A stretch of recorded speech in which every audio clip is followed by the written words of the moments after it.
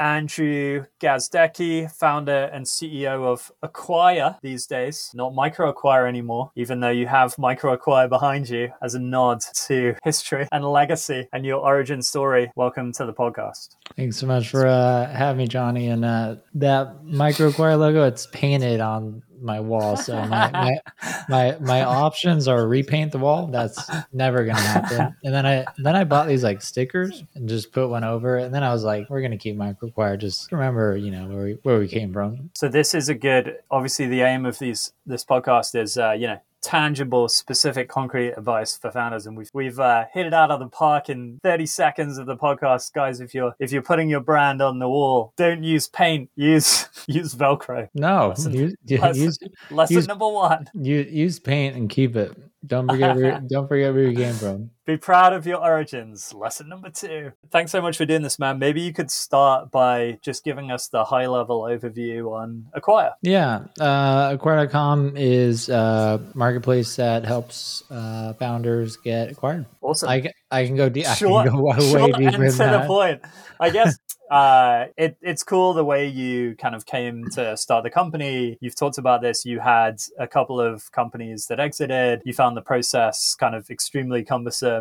So you decided to fix that process. But can you say a little bit more about that journey of you and that kind of discovery, and maybe some of the ways in which the process was broken as you experienced it that you kind of set out to fix? Yeah, I think when it comes to acquisitions, for a lot of startup founders, they're kind of hoping and praying that someone approaches them, Google shows up with a giant check and says, "Congrats, you're acquired." But it doesn't work like that. And there's a saying called businesses are bought, not sold. And that is true, but only true for like the 0.01% of startups that are just growing like crazy. Everyone wants to buy them. But for the majority of startups, it's called the 99.9%. You have to sell your business. And so what that means is understanding due diligence, understanding how to find buyers. Even that was difficult. And then the legal process and how to prepare your startup for sale. So I just thought there was such a huge gap in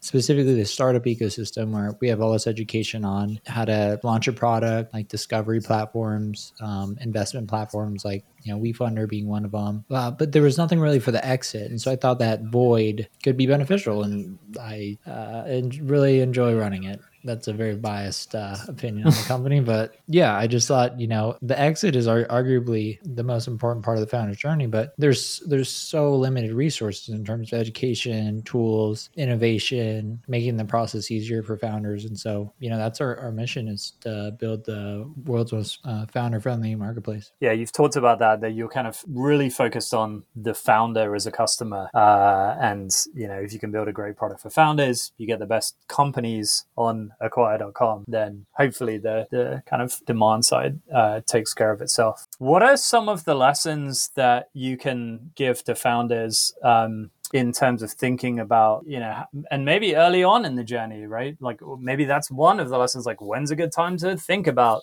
exit, right? Is that something you think about on day one, or when do you kind of start to think about that? And like, I guess you probably had some pain points, right? You probably made some mistakes with the companies that you exited. Like, what are some tangible learnings that you would advise, founders to think about when it comes to the exit? Yeah, definitely.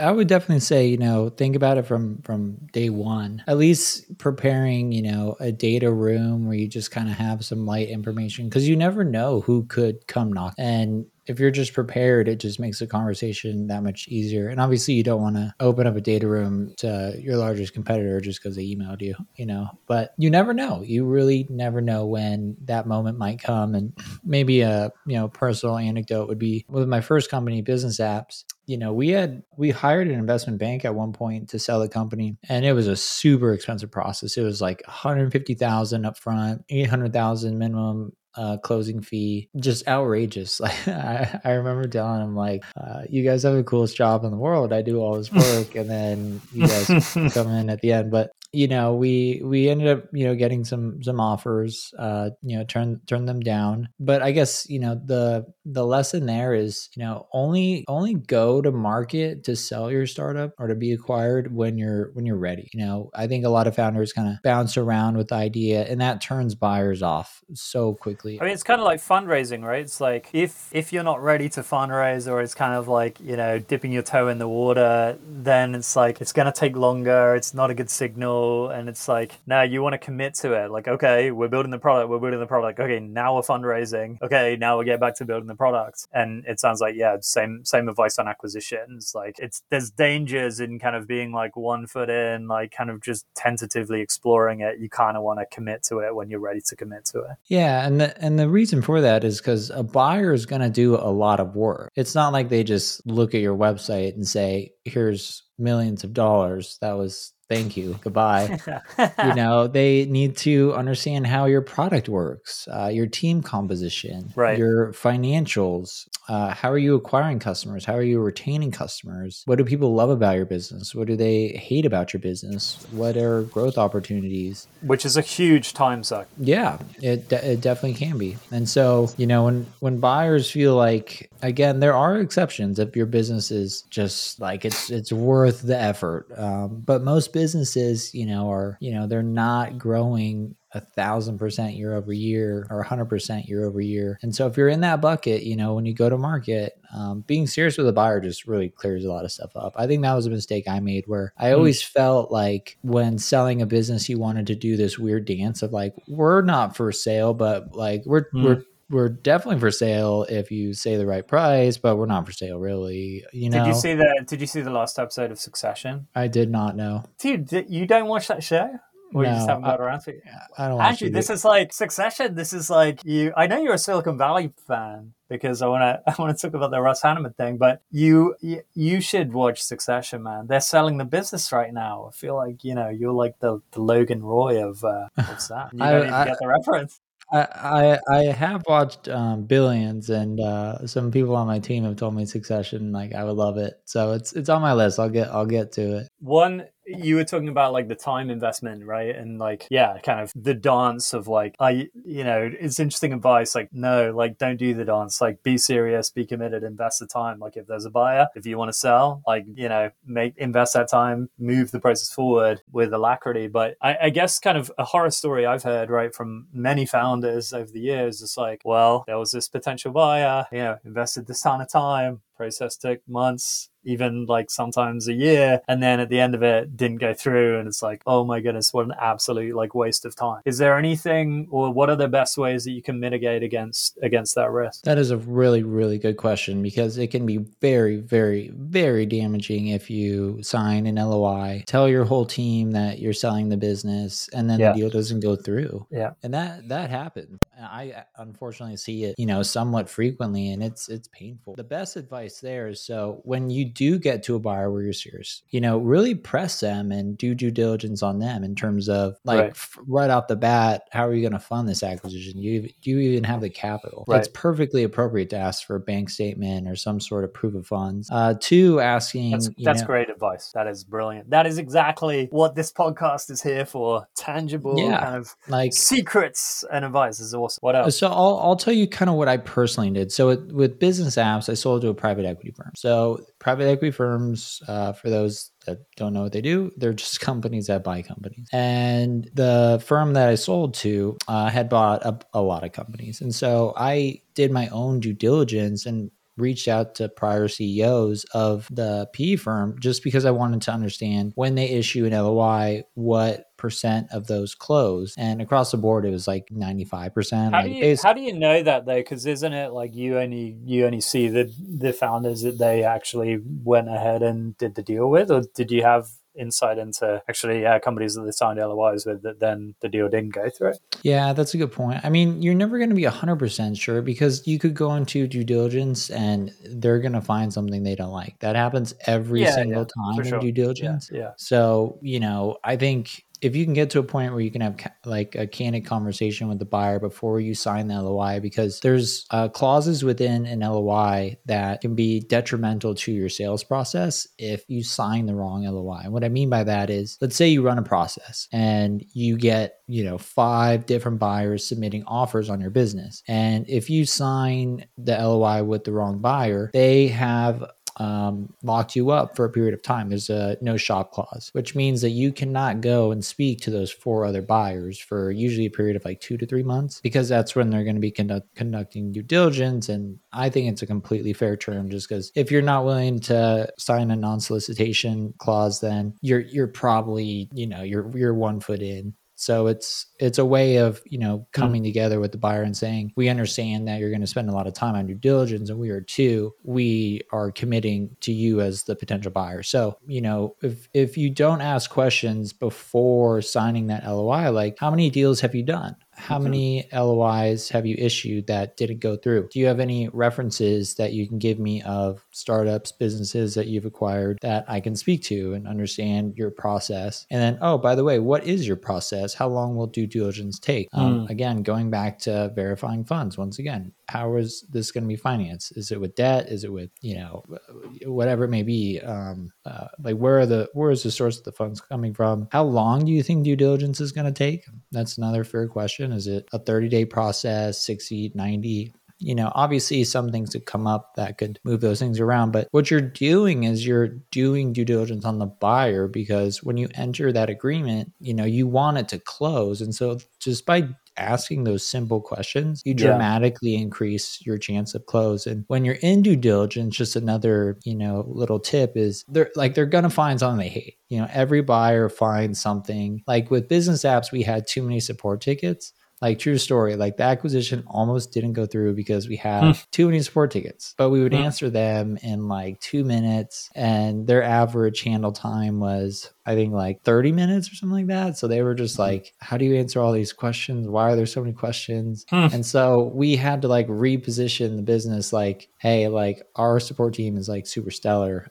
You should maybe run your other companies like this. But what I also did on the side was I never stop selling. When you sign an LOI, I think a big mistake that a lot of founders make is they think they've sold the business and they just kind of got to answer these questions now, and then then yay, it's I got acquired. But you need to sell into the end. And so what I was always doing was just popping up, growth opportunities. Like, I modeled out literally a price increase strategy, and I just recorded, a video and just send it off to the firm. And I do that all the time. I'd be like, oh, here's a bunch of product ideas. Here's a pricing increase strategy. Here's this other thing, outbound sales. We've never tried it, but we did for like 3 months. Here's how it went. Here's like some marketing opportunities that we have done. So I was constantly giving them other things. So when they found that one thing that they did not like, I had all this other stuff that I was like, well, here's all of this other good stuff for you to Since you focus signed on. the LOI, okay, you found more CS tickets, but you also, like, we've also shared all this other stuff on the other side. Yeah. So that totally mitigated that. Obviously we had to have a conversation and talk about how do we answer questions so fast. And a lot of it was just macros. Macro means just basically copy and paste. Like, I want to cancel my account. How do I upload my app? How do I, very basic questions that can be answered just with templates that we had built in. So we had to explain that. But because I had shared, other exciting parts, continuing to keep them excited about the business, it made the process just really smooth. And we didn't have any, points where it was like, is this going to fall through? Because that, it can be detrimental. I mean, if you've told your team, then you leave your team kind of like, are you going to, where are we now? So that was my biggest fear. And just by doing things like that to continue to sell the business as you're in process, and not like in a used car salesman type way, but just pointing out more growth opportunities, more, more reasons for them to be excited about your business. Yeah. Any other mistakes that you made? Or, I mean, you've seen now a lot of founders go through the process thanks to Acquire, but what are some of the other most common pitfalls and mistakes that, founders that are maybe at the start of that process of trying to find a buyer should be aware of? And look to avoid. I think so let me walk through the process of just selling your business like really fast. So this is assuming you're ready to sell, you have a good business. If you have a bad business, it's like one that's just losing money and you need to get out of it. Like it's going to go bankrupt. That's a different strategy. But let's Yeah. assume, you got a Again, it's a health. parallel with fundraising, right? It's like a lot harder to fundraise if you don't have a business that's up and to the right. A lot harder Yeah, to sell your business if it's going bankrupt next month. yeah, the way Yeah. I say it is it's really hard to sell liability unless it's growing like crazy, So if Mm-hmm. your business is losing a bunch of money and it doesn't have a sign or path towards break even or profitability, it's gonna be really tough. So the process of selling a startup. So preparation is so key. It's literally probably the most important part of the process, because the other parts of the process will not work unless you prepare your startup. There are certain items that buyers have to have. And if you don't prepare them in advance, you kind of get dinged on valuation. Like you kind of Mm. get what I would call maybe just the professionalism in terms of you bringing the business to market and the seriousness. Because Right. what you want to do is you want to create a perception of this business isn't, I'm not trying to sell this business. I'm going to sell the business. And it's not just a matter of if, it's just a matter of who I'm going to sell it to. So preparing your financials, having a clean And P&L. right, like it's optics, right? If you have everything neatly presented in a data room in exactly the right format that PE buyer is expecting to see, then they're gonna have more confidence right out the gate that probably other aspects of business apps is gonna be well run as well. Yeah, I mean, also what it does is it goes, okay, there's a deal going down here. This person knows what they're Right. doing Yeah. to It's a some signal. extent. Yeah, to some extent, not even like the best, brokers and investment banks run some funky processes, but it shows that you're putting a lot of effort into this and that you're looking to make a sale. And again, that signals to the buyer that you're not going to waste their time, and then you're also making it incredibly easy for them to make a decision on whether or not this is something they want to pursue. So I guess the second part of that is obviously marketing your business. So that would be reaching out to buyers or just listing it on Acquire, and you kind of just get in front of everybody all at once. Shameless plug. ABC.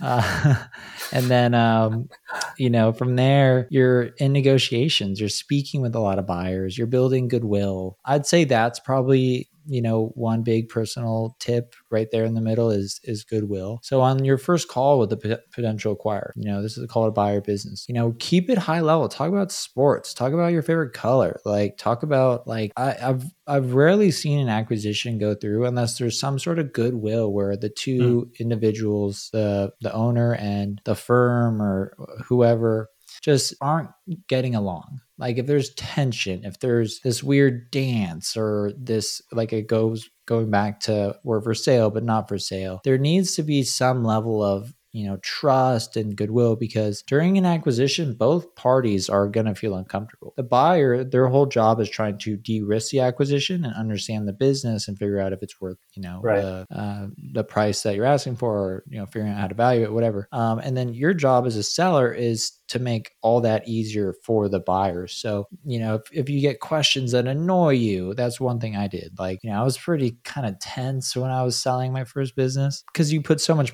blood, sweat, and tears. And then they say something like, why did you, I remember this Yeah. Why on earth are you doing that great strategy? That seems like a terrible idea. Here's a real example. So this didn't tank the acquisition. Excuse me, I told you my throat was a little raspy today. But we had a question from the acquirer, and it was a good one. And he said, "Why did you build this platform in a custom CMS? And why didn't you just use like a framework?" And we were like, oh, cause what? Like, cause it's, I don't know, badass. And Yeah. he's like, well, you could have just used like this one, correct? And we were like super offended by it and Yeah. acted kind of That way. spicy, if Yeah. you will. But the correct response is, at the time we felt custom was best. But yeah, you're right. We could have used a framework, but we kind of made it, we tried to, make it Just sound to like, be like defensive about the decision you made. yeah. Yeah. So don't be defensive about questions like that. Like sometimes, like, these individuals in these firms buying your businesses are very smart, and that's how they would build your business. Or they have different views on support or how your market, whatever it may be. Just not being like tense and just being very Mm. responsive and easy to work with. Again, increases your odds of successful trade. It's just like sales. It's just like sales and I just think like that's fundraising. I think that's a great quote, right? It's just like sales. It's just like fundraising. Like sometimes, yeah, you maybe kind of see it as like transactional, but like if you see it as sales and if you see it as kind of relationship based, go to play golf with them or whatever it is. Yeah, that's a really interesting point. Yeah, and just let me continue on that for just 1 second. Like the point I was trying to get to is people buy from people they like. It's the truest, Right, quote ever, because once you sell a business, there's always a transition period. Very right. rarely are you out on closing day one. It's either like a short one is like 3 months, a long one is 4 years. But again, going back to building that goodwill and like not souring the relationship even during due diligence, just with the realization that you're gonna have to continue to work with this person. So I've seen deals blow up just because, not because the business was bad, but just The the buyer relationship was like, soured. I just can't see, this being like it just got too tense or what have you. So Hey man, that's if you watch Succession, that's another lesson that you would have learned in the latest episode. You're selling Acquire, where if you are selling your business, why not get in front of all the buyers at once at acquire.com? I'm mostly focusing this podcast on selling you watching Succession. That's my aim for all right. today. We got a deal on that. I'll fire it up tonight. Is it on that? I gotta pay for like Showtime though. I'll Yeah, get back to you on HBO, that. HBO or Max or whatever they call it these days. Speaking of branding, which is a topic I want to cover in a few minutes, but before we get to there, you mentioned something earlier, which is something that I always kind of think about as like competitor, right? Your competitor might acquire you, right? But that seems like whoa, pretty risky. Yeah. How do you how do you think about the founder kind of going down that road and any kind of risks there or any ways to mitigate your competitor getting all the information on you and then deciding they don't want to do the transaction and using it to beat you?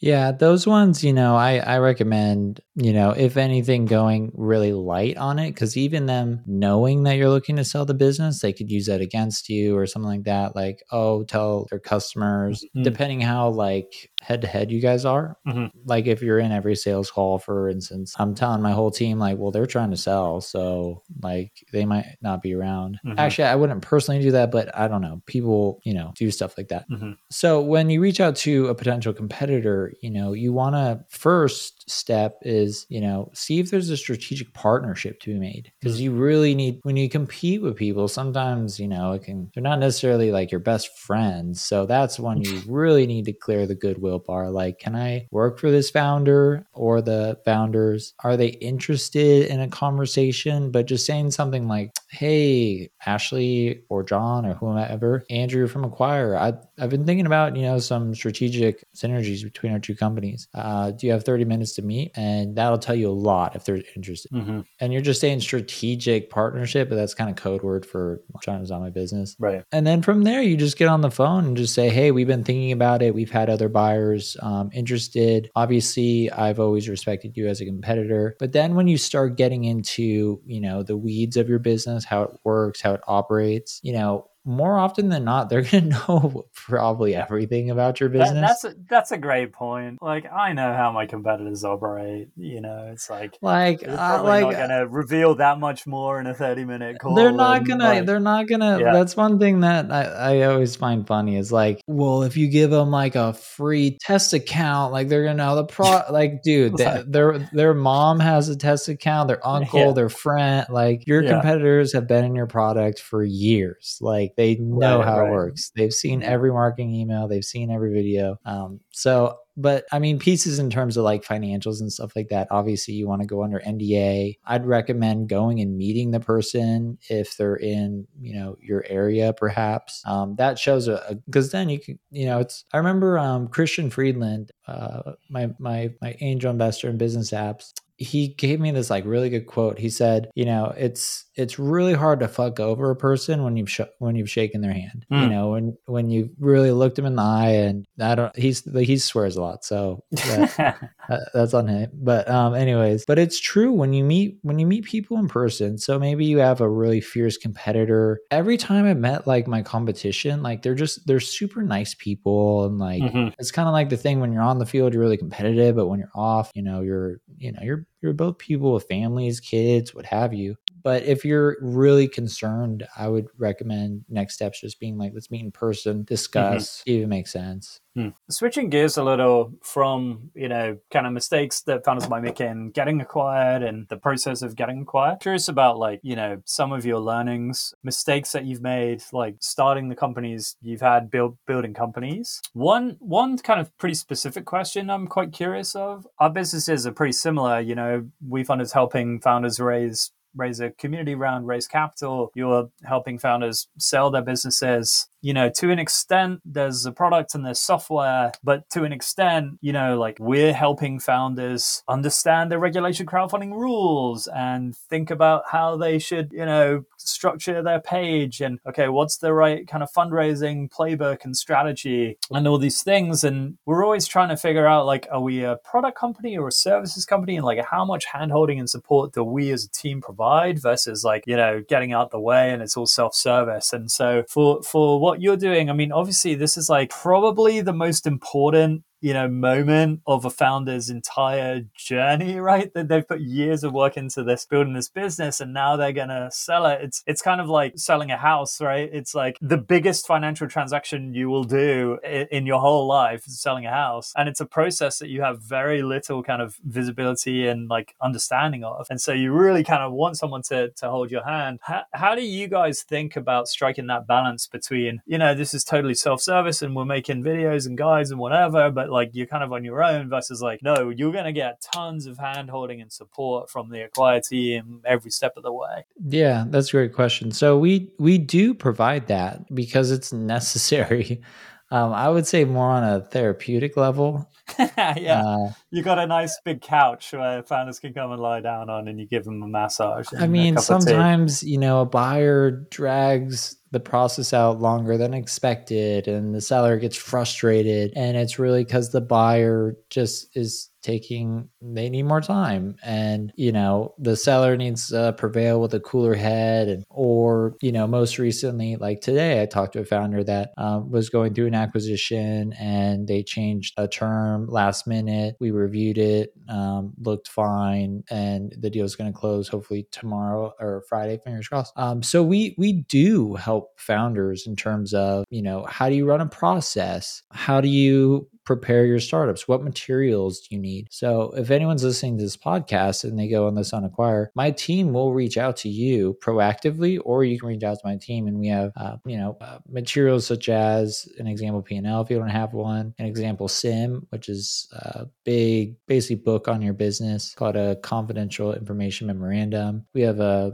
due diligence checklist that we share with founders. So we do a lot of this preparation, and then on top of that, we do a lot of targeted buyer outreach too, because you want to hit buyers all at one time. So just like fundraising, you have everybody start at the finish line at the same time, and you control that process. You say, I'm going to go live today. I'm going to take calls with buyers for the next 2-3 weeks. After that, I'm not taking any additional calls, and I'm going to focus on just the buyers I've spoken to. And then from there, I'm going to set a deadline for at least a verbal offer or an indicative offer. And then based off of that, we're going to do, a series of pre-due diligence meetings to get to a formal offer, an LOI. And so we coach founders on all this, and we'll kind of be in the background. So we don't do as heavy lifting as, say, a brokerage firm. A brokerage firm would do everything that we do plus the buyer calls. And that's really just a filter of, filtering the non-serious buyers and the serious buyers. And doing that at scale is, we're not trying to build a brokerage firm. We're trying to,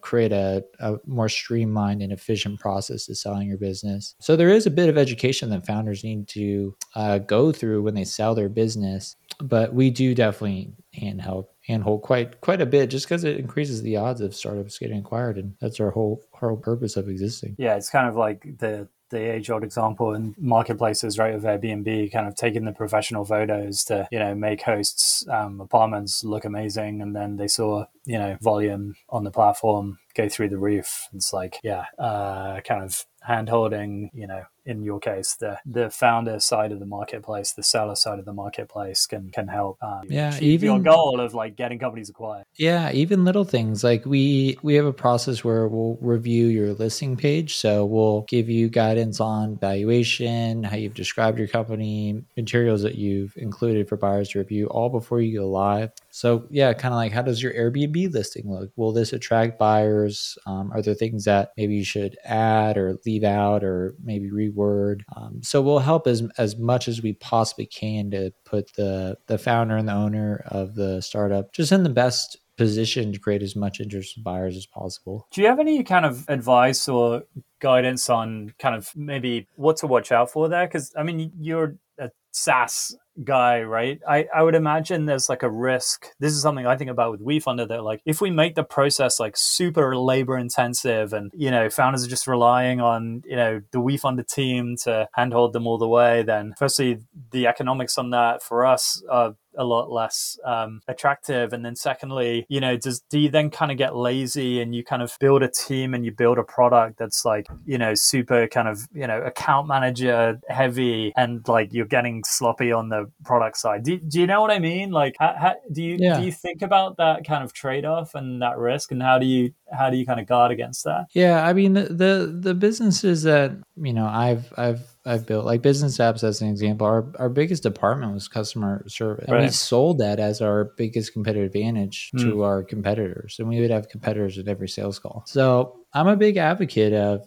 being there for your customers, having phone support, being available for check-in calls, stuff like that. It does reduce margins. Everyone would love. I call it, everyone tries to build the vending machine is kind of what I call it, Yeah. where someone just shows up. 99% gross Yeah, margin. Yeah. yeah, just basically puts in their credit card, and they sign up for They've sold 10,000 a their year. company. Yeah. Yeah. Yeah, like the business that just sits there, no one has any question. Like Calendly, is a counterlink. Yeah. I Yeah. don't think they have they probably have a sales team now, but Yeah. it's such a simple product. People pay for it, like product led growth all the way. But for the majority of the businesses, you can grow faster so it's not really a trade off. It's really adding an advantage to your business and a service that your customers need to be successful. That's how I've thought about it, at least. But there are trade offs. I mean, we have tools to build legal documents, tools to build profit and loss statements, tools to build purchase agreements. Right. But sometimes we'll even loop in an attorney if the deal is really complex. So it just depends. I think there's a good balance you want to achieve, because we do help startups sell at scale, and we can't, Right. You can't spend like 100 hours on a no. startup. Yeah. Yeah. Yeah. The So economics don't there's a work. balance where you got to have a good process in place, and that's just really just building the systems with your team. Where at first you're kind of figuring it out, and then you kind of nail that process, and then you scale it. You mentioned sales there. To what extent have you built sales teams either for Acquire or previous companies? And any lessons or tips, secrets on mistakes to avoid there, or kind of how to do that as best you can? Yeah, the number one mistake that founders always make when building a sales team is you have to show your team how to sell. There's no other way, in my opinion. Like, you can tell them, but it doesn't work. They won't believe. And so every sales team I've built, I'm always the first account executive. I'm always the first SDR. I'm always the first one writing the emails, creating the marketing materials. And then once you kind of bring back that first deal, because we recently added a lot of these services to Acquire, because we're going to start adding commissions in June. And this is part of the offering, is where we now have an incentive to really help you sell. So you're not on your own and you feel like you have someone in your corner. It's not as hands-on as, again, a full brokerage firm, Right. but we give you everything that you need, and essentially all you have to do is speak with buyers, and we get you in front of them more efficiently and really help you get acquired faster than before. But yeah, in terms of sales, like, you got to do it yourself as a founder, and you got to say, look, this works. And then you make a playbook out of it, and then you hire someone that is more of a scaler than a builder. I consider myself a builder. So instead of figuring out the perfect plan, I always like to just get in there and figure out Zero the to sales one. process. and then kind of do a retrospective. Someone else can figure out how to scale up from there. Yep, exactly. What about on the marketing side? I mean, I feel like you're a genius when it comes to marketing.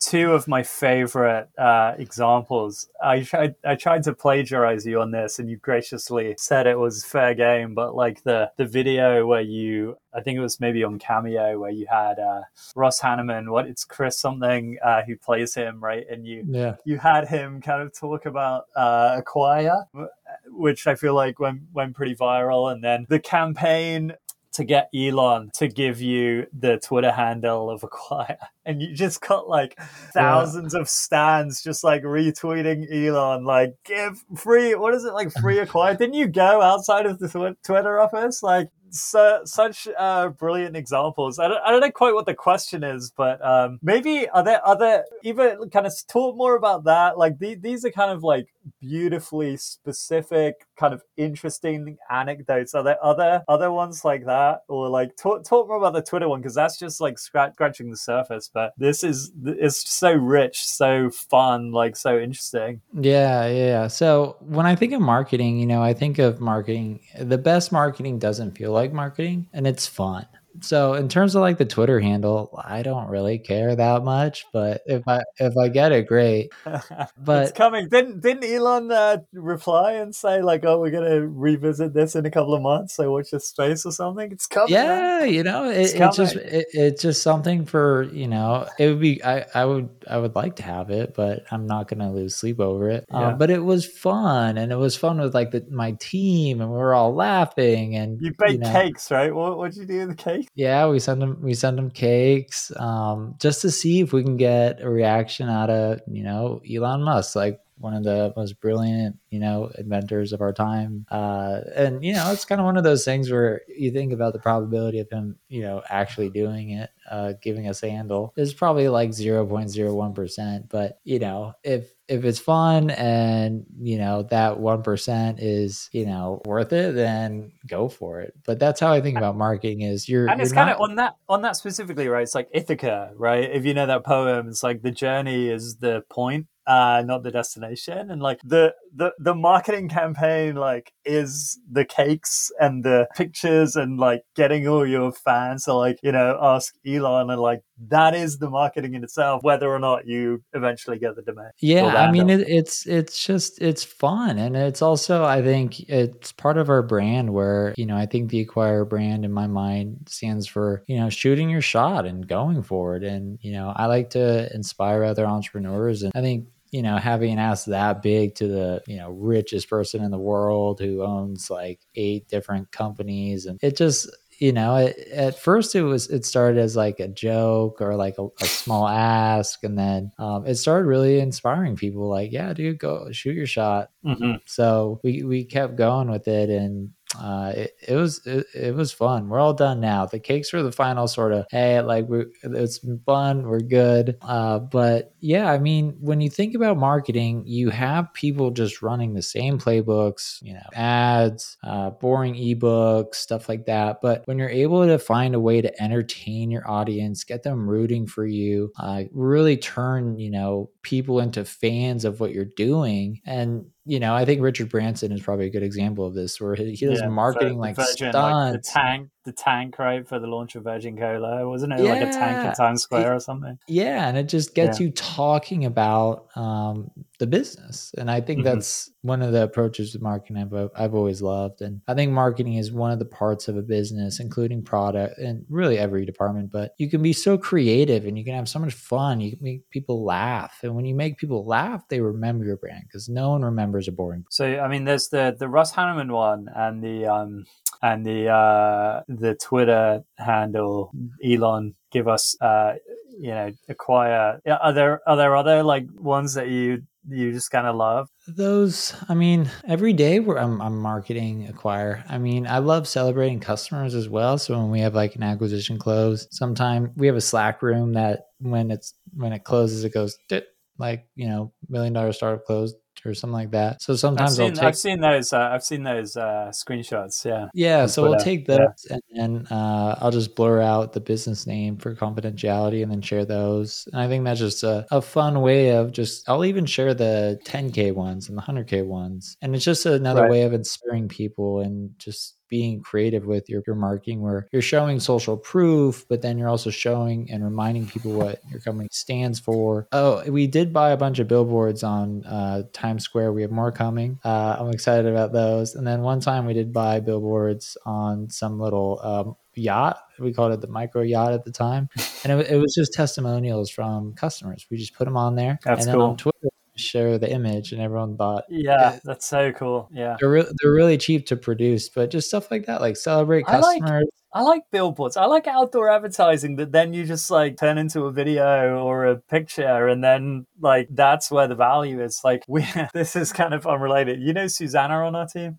Do you know her? I believe, yeah, yeah. You probably have come across her, but she's our president now. For her birthday, for her 30th birthday, we bought a billboard in downtown Nashville, and we put like a really silly of her photo of her in a birthday hat on this billboard, and it said "We fund or invest in Nice. birthdays," and it was wefund.com/Sears. And if you clicked on the link, it went to this like really weird, like wacky page that our engineers built that would like play this stupid music. Thankfully, like basically no one clicked the link, but yeah, and then we kind of she was in town, so we like walked her past the billboard and then turned her around and like videoed her reaction as she saw her face on the thing. But yeah, it's a similar principle of like it's fun, it's joyful, and yeah, it's offline. And then we took a photo of that, and that's evergreen. Even though the billboard comes down next month, like you've always got that photo of the micro yacht. Yeah, I think what it comes down to is, building a startup is so damn hard. Like, oh my gosh. But, the more you can make it fun, not just for yourself, but for your team and your customers, the easier the journey is and just the funner it is. If you can somehow find a way to make it fun, enjoyable, make yourself laugh, don't take yourself too seriously. It's just, in my experience, it's the easiest way to avoid burnout, keeps you excited about the business. And I also always say if it's not fun, it's not worth doing. So I always try to have fun with our marketing. Just to build on that, I'm kind of curious. Like, I'm a pretty analytical person, I would say. Started my career for my sins in management consulting. So, I've never met an Excel model or a basic SQL query that I don't love. Love the Peter Drucker, what gets measured gets managed. Like, do you think about analytics in marketing? Like, how do you strike the balance between having fun and joyful? And we sent a cake to Twitter. It's like hard to measure the ROI probably on sending a bunch of cakes to Elon. But I would imagine you also have a pretty data-driven lens to growth. So how do you is there a contradiction there, or how do you measure the return on Andrew's kind of jokey tweets? Yeah, I mean, the one way to measure brand is just type your company name into SEO search tool and see how many results you get. Like, for example, I think Microacquire before the rebrand was at like 9,000 searches per month, which is pretty high, but that's an indication of how strong your brand is. So that's one way to measure it. But measuring brand marketing, it's difficult because there's no direct attribution. You're not telling them to really go anywhere. Right. But it's powerful. I've always believed that, when you compete on brand, you're in a race to the top. People want to work with, the top brand in the space, most well-known brand in the space, most well-liked brand in the space, the brand that understands the customer the best in the space. So it's hard to measure 100%, but we do see, outputs in terms of, a surge of buyers come in. Where did they come from? Oh, well, probably this marketing stunt we just pulled, Site or traffic, maybe. yeah. So there's some lagging indicators, but nothing direct like a paid ad campaign can deliver. But if you do good brand marketing, it can be one of your biggest competitive advantages, in my opinion. You've talked about your brand acquires brands being, I think you said the word fun, but what does the brand stand for? And how do you, like, are you very deliberate and like, okay, you guys know the 5 words that the brand stands for because we did a 3-day offsite when we really focused on doing it, and you're like, super kind of strategic about it? Or is it more kind of just like it evolves and it's pretty fluid and, we kind of figure it out as we go along? Yeah, good question. question. We have so day one, when anyone joins the company, I have a brand book that I walk everyone through in terms of our brand personality, or our culture, our values, our mission, our vision, our purpose. All those things are really, really, really, our customer, all that stuff is so important because it keeps just alignment within the company. So to Yeah. answer your question, yeah, we do have a bunch of words. Indoctrination is strong at Acquire. Yeah, we don't take ourselves too seriously to the point where it's like Yeah. we need, but it's what we strive to be, I think, more than anything. Yeah, cool. This has been awesome, man. Really fun conversation. Any last secret to leave people with? Andrew Uh, Gazdecki's secret to building an awesome company and having a ton of fun and joy along the way. I would say, just serve a customer that you understand and love. That I think when there's good, strong Mm, founder market fit, product mm, market fit, everything comes so much easier when you understand your customer. You enjoy interacting with them. You know where to find them. Like, you just understand them, and you have unique insights that maybe other don't, and that is a huge mm. competitive advantage. So, and then you'll just go the distance, because if you serve dentists and you hate dentists, no matter how big your business gets, you're gonna hate your business probably. So find a customer that you love, be consistent, and just keep going and have fun with it. I love that, man. That's a great note to end on, and it's so abundantly clear and shines through in everything you do. Like, you are a founder, you love founders, like, you are doing this to help founders get an awesome exit, like, after the years that they put into building their company. And I think, yeah, it's a great piece of advice to end on. It's something you very clearly model and live by. So keep up the amazing work, and yeah, we hope you get that Twitter handle. I think Elon probably listens to this podcast pretty avidly every week. So Elon, are you listening? Give Andrew the handle, man. The one thing I can confirm is he knows. Oh, yeah. Yeah, just I'll leave it on this. We did make an offer directly to him, which was received, but that handle is going to the auctions marketplace, so it'll be for sale soon. Yeah. Was the offer 4 slices of cake? No, is for 25,000 upfront, and then the response back was, "We'll wait. We got to wait till the handles marketplace." But he saw it, so Shoot your shot, guys. Shoot your shot. Andrew, thanks so much for doing this, man. Really appreciate it. Yeah, anytime, Johnny. Thanks for having me.